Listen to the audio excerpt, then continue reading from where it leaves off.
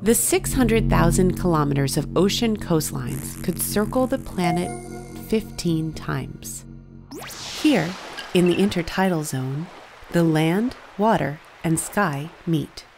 This unique boundary allows diverse life from all three realms to mingle. The living conditions here change dramatically and hourly. To understand why, you have to look up. 380,000 kilometers above the ocean's surface, the moon orbits. Earth's gravity tugs at the moon, but the moon also has gravity, and it tugs back. Caught in the middle of this tug-of-war? The oceans. While the Earth's gravity pulls them down, the moon's gravity also pulls them up. The oceans actually bulge towards the moon. And on the opposite side, flung out by the orbit of the Earth and the moon, the oceans bulge away. But the moon doesn't stay in one place, so neither do the bulges. They follow the moon. The bulges travel around the Earth's surface as it rotates. Coastlines experience this as a sea level that rises and falls. These are known as the tides.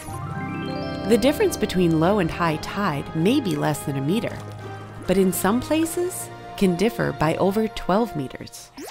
When tides rise, they cover vast sandbars and mudflats with water. When tides fall, they expose these areas to the air. This cycle can be seen from space. But how are they experienced on the ground? As the moon rises, so do the tides. Land animals retreat from the water. Seaweed, mollusks, and anemones, having dried in the air, get some much-needed moisture. Next comes the sea's abundance.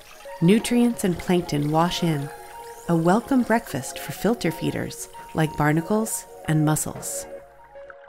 At high tide, rocks that were dry hours before now teem with small fish.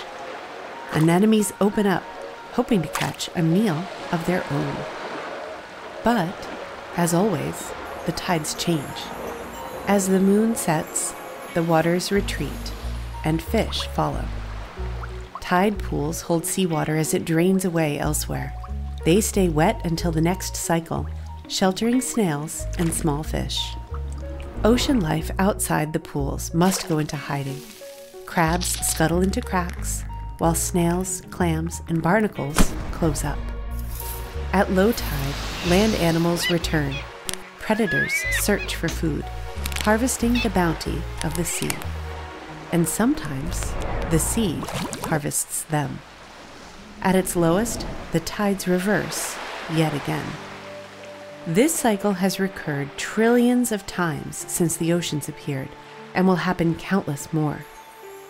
In this special place where the land, sea, and sky meet, the moon helps to shape the incredible biodiversity of the intertidal zone.